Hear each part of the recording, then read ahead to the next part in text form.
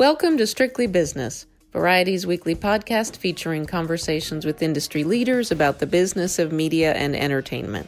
I'm Cynthia Littleton, business editor for Variety. Today my guest is Nicole Clemons, president of Paramount Television Studios. Nicole has expanded Paramount's television activities since she took the reins of the division in September 2018. The company was gearing up for 4 prominent series launches right as the pandemic shutdowns hit in March.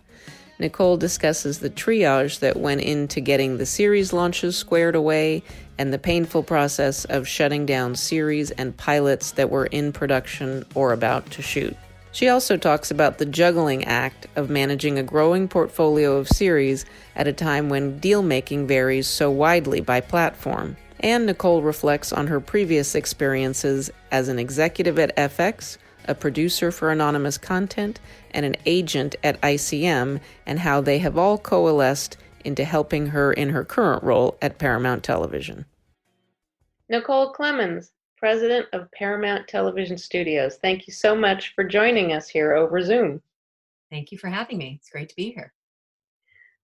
We appreciate you taking some time out. Obviously, everybody's working from home, but that certainly doesn't mean that you're not busy. And, you know, as time and circumstance would have it, just as the pandemic shutdown started to hit in March, you were right in the, you were right in the zone of about to launch 4, really significant new projects for your company.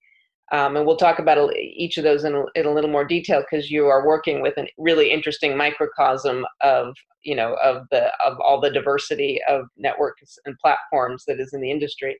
But tell me kind of just generally how have you and your team adapted to the work from home mandate, doing so much remotely? What's it been like? Well, the first couple of weeks were just triage of dealing with putting shows on hiatus. And that was it was, sort of constant nonstop. And then now we've eased into development and it's cranking. I can't believe how busy we are. I mean, I think writers are home and they're focused and they're turning around material really quickly and people are selling. We've been Zoom pitching to networks. We sold a show. It's I wouldn't say it's business as usual because in between that I'm washing about 1,000 dishes and I don't know. Have you had any situations of, content launches that were tied to other events? Where have there been any disruptions, significant disruptions in the rollout plans of your series? Well, we had Home Before Dark and Defending Jacob both on Apple that all of our in-person press, premieres, everything, Paradise Lost also affected. The good news is that, everybody rallied and pivoted. And I feel like it ultimately, yes, we didn't get to have the actual physical party to celebrate, but all of the cast, across the industry, everybody has really jumped in to adjust to this new normal. And I feel like the shows both got great pushes. Defending Jacob launches on Friday, so we'll see. But I feel good about everything I'm seeing so far. Mm-hmm. Mm-hmm. And of course, you have more than a dozen other shows on your roster. So you must have had things that were in production that had to shut down quickly and unexpectedly. Yes. Yeah, we had 3 shows that were put on hiatus that were in the middle of shooting. And we have delayed production. We had a pilot that was literally, we had just been at the table read in New Orleans and we're flying home. And then that Monday we shut down. So that went on. We had a pilot at Quibi, or not a pilot, but a series at Quibi, Varsity Blues, that was about to start shooting in the next couple of days, and that shut down. We had, it was a little farther out, but we had a pilot for USA that was shooting that now is delayed. Mm-hmm. We should have been shooting Jack Ryan in June. So yeah, right. a lot of stuff. What is the hardest part from a financial standpoint? What is the hardest part about a quick, unexpected shutdown? Is it just the cost of, putting everything in storage and having people that are on the payroll expecting to get paid all of a sudden in limbo? What, from a production management standpoint, what do you find is the hardest? Well, look, I would say my production team did an unbelievable job, but it's the immediate shutdown costs. It's also, you have to factor in restarting, right? And we also don't know how long this is going to be. So it's adjusting for every single deal across various categories and what that looks like. And I mean, it was a phenomenal, I mean, we have shut down shows before, but we'd never shut down every show in 1 week. Right. So it was an amazing drill, and to see all of our teams, and it brought us really close, but like literally figuring it out as we went along, because it affects business affairs, it affects physical production, as you're right. It affects, like, do you fold and hold a stage? And now we're all down, and we're now sitting and waiting and thinking, like, we don't know when we're going to come up, where we're going to come up. Will we need to make a location change?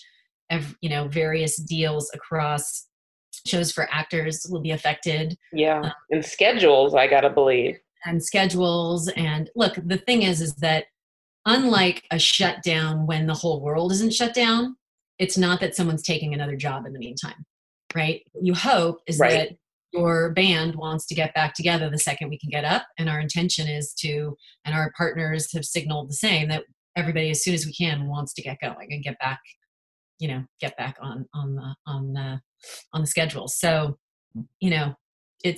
there's a weird sort of solace knowing that every single person is in the same boat. Nicole, you've been at Paramount, heading Paramount Television Studios since September of 2018. Tell me about the scope of the team that you've put together. When I got there, there were like a lot of great shows going, but it was a much smaller division. And I think my approach and my intent was to scale, to diversify the business model, and to, look for opportunities for margin. And so and in expanding the team, I hired a number two. There had not been a number two in development, Jenna Santoianni, who's fantastic. And then we hired Cheryl Bosniak to run a current department, which had not existed up to that date, because we had plenty of shows that needed to be taken care of on the ongoing side. And, and I think it's been in the last, since I've started, it's been about 13 new hires across the exec ranks. So it's been a pretty decent expansion. And then on the show front, we increased the pipeline, which we count as series ordered on air, ordered or in production, by about 40%. And then our development, which is most of it is script to series kinds of development situation, more than doubled in the last. And so we've had like 9 series orders and 7 series renewals. So it's been really busy, really productive. Mm-hmm. Let's talk about 2 of your drama series that you have launching with Apple TV Plus, Home Before Dark and Defending Jacob. Can you talk about the appeal for a studio such as yours as working with a streamer like Apple on series of this genre and type? Well, I mean, Apple's the deal structure at Apple is a cost plus model. So that is, look, it's fantastic in terms of working with Apple at this point in time. With them launching, they're really putting a lot of attention into each shows. They're not in a volume business. They're in a very sort of specialized business. So you feel like each show is very curated and really important to them. Mm-hmm. Are these in these deals with Apple? Are these worldwide, or are you able to take these around? No, every Apple deal is a worldwide rights deal, and they launch day and date all over the world. So, which is pretty exciting in terms of your viewership. But that's a big part of the draw in terms of exposure. You mentioned Paradise Lost, which is a show that premiered for us on Spectrum Originals. And that's a show where Charter takes the first window, and then Paramount Network 9 months later will take the second window. And in that case, the studio holds some international. And so we'll sell the international on that. So completely different. Right. On the other end of the spectrum, we have Streetlights. When the Streetlights go on, that launched on Quibi with their launch, and that's been really interesting, in terms of Quibi being designed for people on the go, right? And having, but we don't have the streamers, and Quibi included, don't share specific data, but the feedback that we've had has been great on our shows so far. So we'll take. I was curious if Quibi was going to break that mold, but I think I think that mold has probably been set. Nope. So in a way, it is interesting. I mean, these are in all these situations in kind of a cost plus model, not for Paradise Lost with Spectrum Originals, but in a cost plus model. You kind of you know what your upside is going in, so you manage that within. Yeah. And for you, I mean, for you guys, it seems like you have a fair amount of activity in that range. You add things up, big pieces of business like Jack Ryan and other high profile shows. You add that up and it becomes a nice portfolio. It's good. We've tried to, I mean, streaming, I had said to somebody, we're like the bonds of the portfolio. There's really no risk, but it's capped upside, right? So you definitely want them, and they're fantastic, and each individual platform has its own sensibilities and ways of dealing. But I think that the idea of being able to have some shows with some major upside so you can hit a home run is obviously something we'd love to achieve. And so we haven't been, our bread and butter is not in broadcast television, which isn't to say that we don't do some, but our sister company CBS Studios does that to a much larger degree. But this year we have a pilot at Fox that is Melissa Leo starring in, and Philip Noyce is directing, and it's fantastic. It's like House, right? It's just one of those ones that you think like this one could go all the way. So it's totally different. That's a deficit. You're deficiting the pilot and you're rolling the dice, and doing that with Fox, with FBC in particular, is they're now studioless in terms of you're not sitting there like you would be at say NBC or ABC as an outside studio competing against all of these other pod deals or studios that have an agenda to fill the pipeline. So you're really like trying to win, get the winning lottery ticket for a half of a slot, right? So it's a much better risk doing a pilot for us with FBC in this scenario. Right. Yeah. No. I mean, it seems like it is a true, like people say, it's a true portfolio approach. You have your bonds. You have a couple of, a couple of bets, and I would imagine also from a standpoint of the kind of creative people that you can attract. People don't always want to be in one lane. You want to have a little more diversity there, and it is interesting at this time. Whether it's Quibi or FBC, there are a lot of new or new-ish entities coming in with different. How was it? We've been loving HBO Max, for example, because they are doing really high budget shows and they're giving huge license fees, but you're still holding international. So you're sort of getting, in that case, the best of both worlds in terms of a very low, very, very low deficit, and then huge potential for upside. So they came on the scene right as it sort of looked as if everything was going to shut down, and then they showed up. So it's, it ebbs and flows. So, well, who knows? Who knows what the landscape's going to look like? Right now it is hard. What was it like? Did you have to adjust at all to produce for Quibi on their specs and standards of 10 minutes and the whole thing adding up to about an hour? There was the development process, which the writers adapted to really easily, and form sort of follow function in terms of knowing that you needed to have those 10-minute kind of cliffhanger spots. And the shows that we have done with them have lent themselves really well to that storytelling. We did actually have to adapt our shooting style for the Quibi, for the vertical and horizontal of the phone. So our filmmakers actually had put tape on the monitor so that they knew in the frame. But and look, we were making our first Quibi shows as Quibi's making their first shows, so we were learning their style together, and it was a great experience. We've got Streetlights now out. We're doing Varsity Blues, and we have a couple other things behind that. We love working with them. They've been great. We hope that everything, we hope it works really well. It'd be great for us. And do you see those shows, do you see a completed Quibi season as a potential pilot for something that, something that could go longer term, something in a more traditional format? Is that, because I've heard that that's somewhat of the appeal, but It's not so much. It's not that it couldn't happen that way. I think, for instance, Streetlights isn't a complete story, and when it comes together, that could be sold as a TV movie, for example, right? There are some ongoing series that that we'll have to see because we haven't actually produced them yet. That you might be able to cut together depending on how many seasons they go and sell in that format. So I haven't looked at it so much as a pilot program for the larger scale places as much as an opportunity to have something that you can cut together and see. Look, if this model works, like in a few years you get it back in its entirety to assemble, and then a period of time after that, you get it back and you can cut it up. So if that's a form that really takes off, you can relicense it in that form. I see. Yeah. Interesting. I mean, the business model was strong enough that could all be on the come. The long tail can be an unknown. And if there's gravy there, then fantastic. But the upfront model made it worth doing.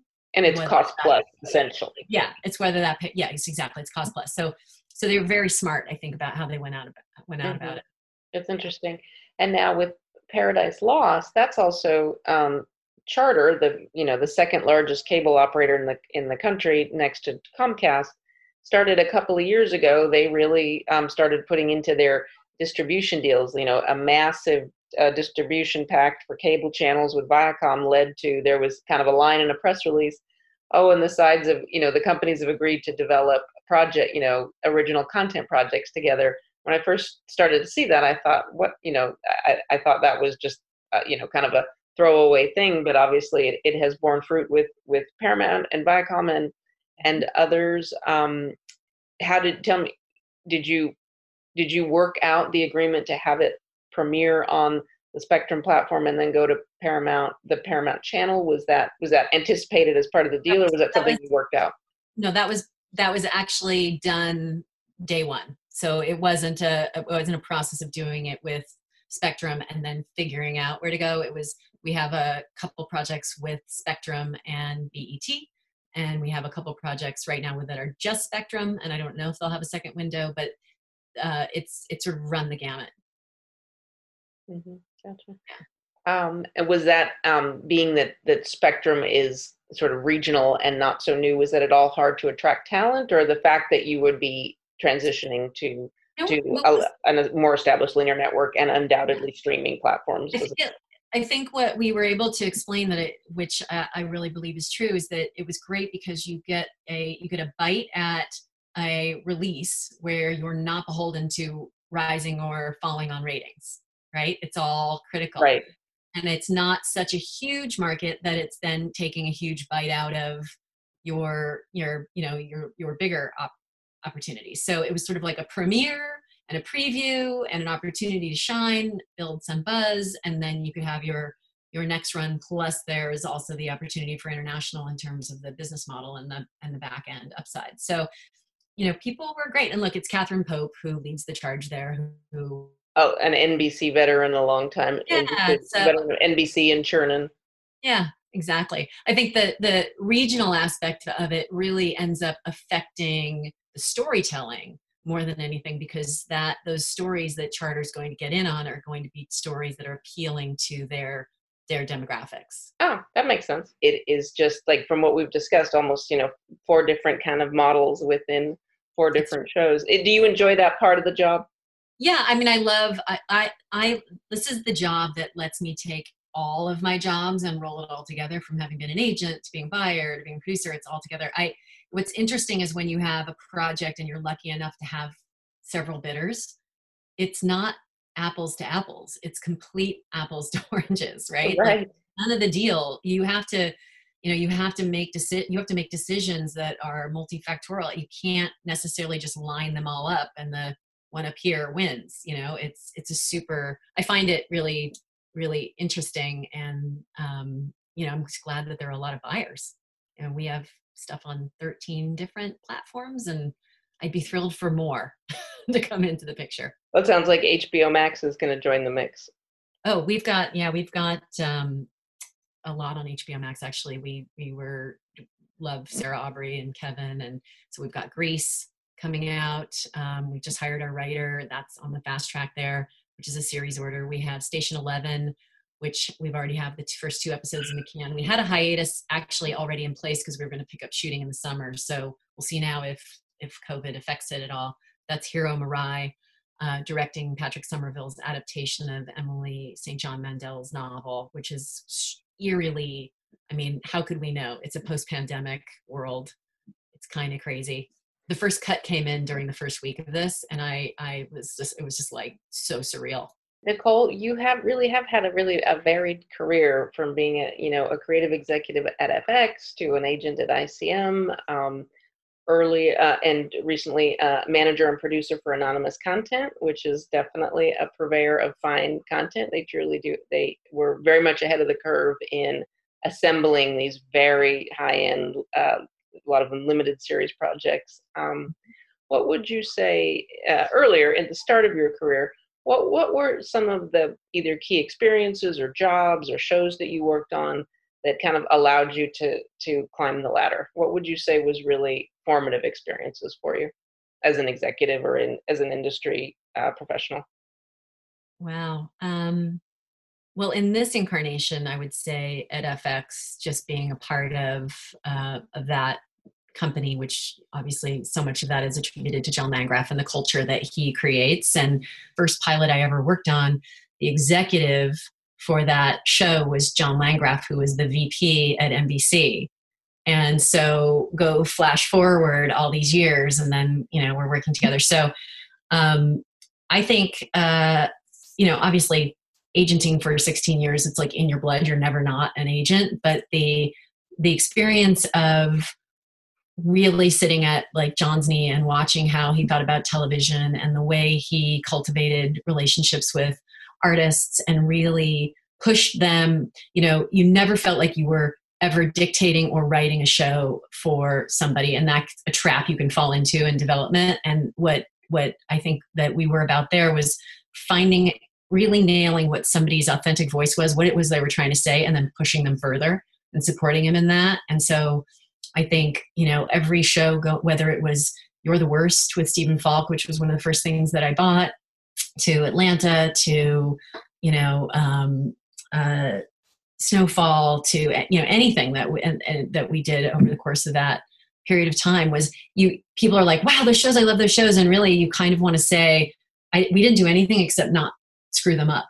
We just gave them the room to do great work, and so I try to, as a studio, you have more responsibility to deliver the show, but in the development process, we really try to emulate that in terms of, really making bespoke shows. People ask us what the brand is, and it's sort of like, well, we're a studio, so we're selling what people are buying, but I want the brand to be an amazing experience. And whether a show is the size of Boomerang on BET with Lena Waithe or Jack Ryan, I want the quality to be superior. I want every interaction with every department to feel like they just love working with us and they trust us to deliver the show that we're making together. So it's, I think just my time at FX really impacted the way I view TV and also the possibilities.